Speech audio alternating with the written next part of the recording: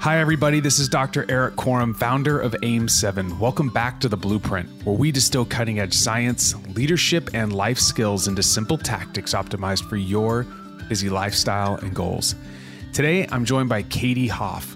Katie is a best-selling author, successful entrepreneur, an 8-time world champion, and 3-time Olympic medalist swimmer for Team USA. In this episode, Katie reveals her approach for successfully pursuing long-term goals and how daily disciplines and measuring what matters and intrinsically rewarding herself fueled her success.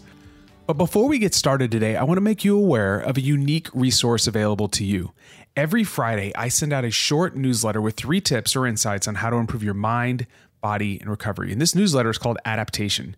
This past week's newsletter detailed a mental framework for dealing with stressful situations.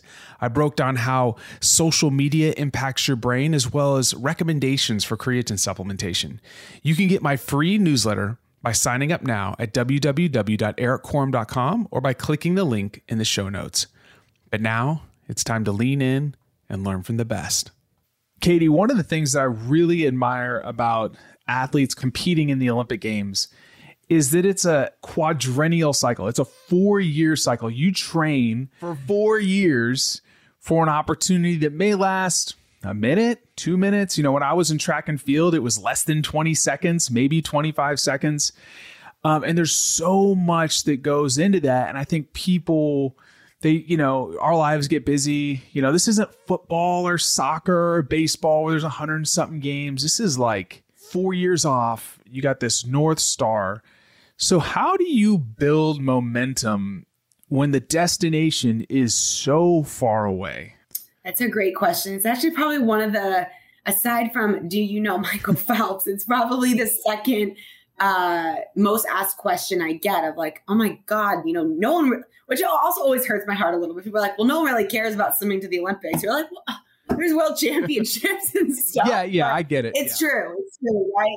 Yeah, people are, the Olympics, that is the pinnacle, right? That's the top of the mountain in any Olympic sport. And, but it's funny when I get asked that question, I'm like, well, I don't think I ever really thought of it that way, because I was so focused on not only bringing into each summer, there was either an Olympic, a world championships or some type of international competition. And then back up even further from there, there's the monthly meets that we go to. And then back up even further from there, there's the daily practices, where I was so focused on so many little things that went into those practices that I never felt that way. Like I'm standing at the bottom of a mountain, like, oh my God, I'm 4 years away. Like it just never felt that way. And I think if you really break that concept down, it's understanding what are your daily, what are your weekly, your monthly things that you do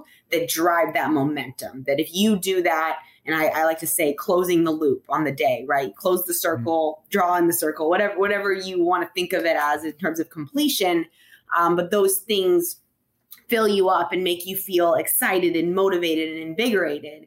And I don't just mean, like I, go and go into the office and, I complete my reports, right? Like I mean, very, very minute, specific things that are, sometimes quantifiable, but things that you can look back on the day, or in moments when you're like, oh my God, like it's Wednesday and I still have 48 more hours of work of the work week, whatever that might be. I think people would be surprised at in athletics, how specific you get. Like I would be talking to my coach about paces I had to hold in practice down to the 100th of a second, like blink of an eye. And I would be that targeted in what I was doing. And if I didn't, I would be upset. So if you close the loop, let's say you hit the mark on whatever objective was, did you internally reward yourself? Like, man, great job, Katie. Like, was there something that you did in your brain to reward yourself or to memorialize or just to acknowledge the fact that you did a good job? I think, I mean, I certainly wouldn't, go get an ice cream sundae or something like that. But yeah, I think the point in it is having the understanding of what it is. I think so many people just go through the motions, and even as, teammates, I would see just, they come out of practice like, how was practice? It was solid. Okay, why? was good, bad. What was it? Like, and I would, write it down. I would say the drive home for me was such a big one. Like going through the day. Okay. Did I do my paces? Was I hydrated? What was my nutrition like? Like I constantly had this internal monologue of like kind of analysis, and I knew every single day if that was good, if that was great, if that was indifferent, or if it was a poor performance. Even to the point where when I was young, I like pull-ups for me was a really big one, like upper body strength. From the point of being 11, 12 years old, I was competing with the boys in grade school of like who could do the most pull-ups. But it was a point of like such empowerment and confidence for me. And so every week I had to do 3 sets of 10 pull-ups 3 times a week. And that was like Monday, Wednesday, Friday, like rain or shine. Like that was something I did. And that was something that gave me tons of confidence. Something so small, right? But there's a number to it. There's a frequency to it. And my mom picked me up because I wasn't driving yet. And we're like 20 minutes into the drive. We lived like 40 minutes away, and I gasped. And she was like, "Oh my God, what happened? What happened? Like we hit something. What happened?" I'm like, "Oh my God, Mom, I totally forgot to do the pull-ups. We have to turn around. We have to go back." She's like, "No, like I'm not dry. Like what? There's dinner in the oven." No, I'm like, "No, like literally we have to go back. Like I have to do that." And my mom's amazing. And she turned back around and I ran back in and popped out my 3 sets of 10 pull-ups. Which sounds crazy and probably not like if I'm standing in Olympic Games, Olympic final, I don't know if that would have made the difference in that moment, but in the moment of momentum of that week, of that month, of that year, it was a huge deal. Do you know there's a science behind this? I don't know. Yeah. So I'm listening to you, and there's a molecule or a neuromodulator called dopamine, and dopamine. Yes. People say it's the molecule of reward and pleasure, but it's really the molecule of motivation. And the key to pursuing long-term goals is like, you just articulated all the science, which is amazing to me. It's like if you had 2 runners like running a marathon, it's 26.2 miles, and one person is just focused on the finish line. Okay. And then there's another person that every mile marker, they just in their brain go, "Great job, Eric. Okay, you got it. Keep going." And you're focused on the next one. You hit it. Great job. Keep going. What happens is you get these little bumps in dopamine. The anticipation of hitting the mile marker and then the actual internal reward of you saying, "Good job." And if you can find, whereas the person that's 26.2 miles only focused on the finish line, they're going to get so demotivated. They're probably going to quit, not because they don't have the physical stamina or endurance, but the chemical driver for motivation literally gets sucked out.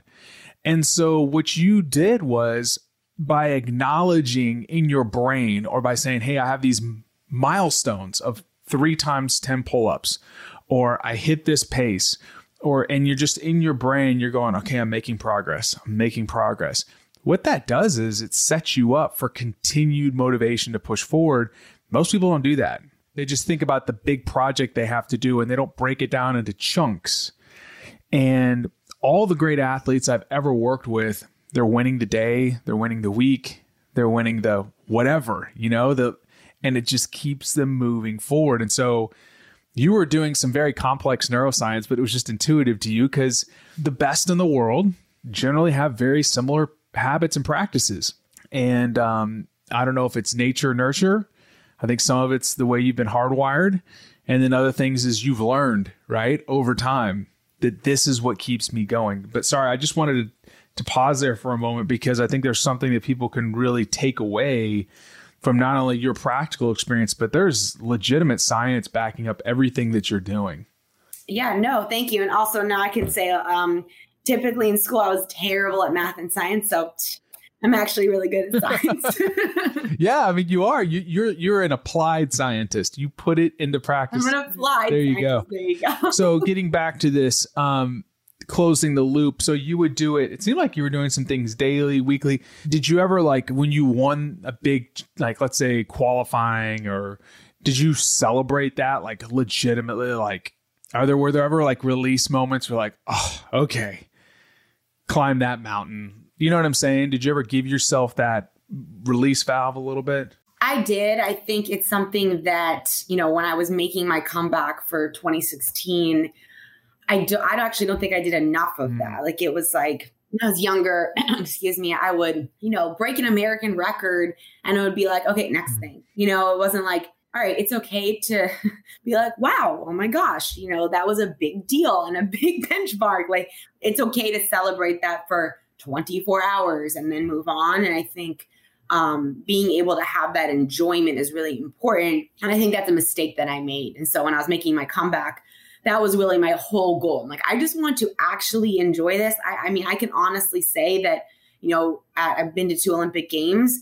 Like I didn't truly squeeze out all the enjoyment from standing there and being like, wow, I have the American flag on my cap. I have my name on my cap. I'm representing my country. Like you're so laser focused, which is obviously a great thing. But I think with maturity and wisdom, you learn, okay, I actually need to take a second and all of the, crazy intensity that you just went through for the last 4 years, like take a moment and enjoy it. Like that's the whole point of this. So that's something I can say that I wish I had that knowledge earlier than later. Katie, in the last 3 episodes, you have like just dumped a ton of like experience from a world-class champion, not only in like sports, but in life. And now you're doing it in business. I know that you speak publicly a lot. First of all, I don't know Michael Phelps, but I know you. So that's pretty freaking sweet. Yeah. Thank you. I didn't even think about Michael Phelps. This has been really awesome. I've heard that we have a common friend, Kurt Steinhorst, and he was like, when I was like, hey, I would really love to get an elite athlete on the show. He's like, oh, Katie, 100%. And you do a lot of public speaking. If somebody's listening to this and like, man, I would love to have her come into my organization or my team. How can people find you? Yeah, absolutely. Yeah. And just shout out to Kurt. He is the best. He's been an amazing mentor. Like the second I, do a speech I'm really excited about, I'm sending him a clip for his feedback and encouragement. So I'm really glad that he was able to connect us. But yeah, so I have my website, obviously, which is actually not, fun fact, right after the 2004 Olympic trials, someone bought up my katiehoff.com when I was like 15 years old. Yeah. So, but I actually have a nickname. I always go by KT. So it's www.Hoff, HOFF.com. It has a sample of all the speeches, kind of my speech topics that I do, and they can email and we'll reach out to schedule. I also actually do a lot of I've had people DM me on Instagram. So I'm really big on Instagram, which is saying it's KTHoff7. So either email me or DM me and we'll get things scheduled. Awesome. I'll put links in the show notes for that. And that kid, they missed out. I'm sure they were going to try to charge you a ton of money for that. For that, they did. It was ridiculous. I was like, my nickname's KT. We're going with that. I'm not paying $20,000 for this.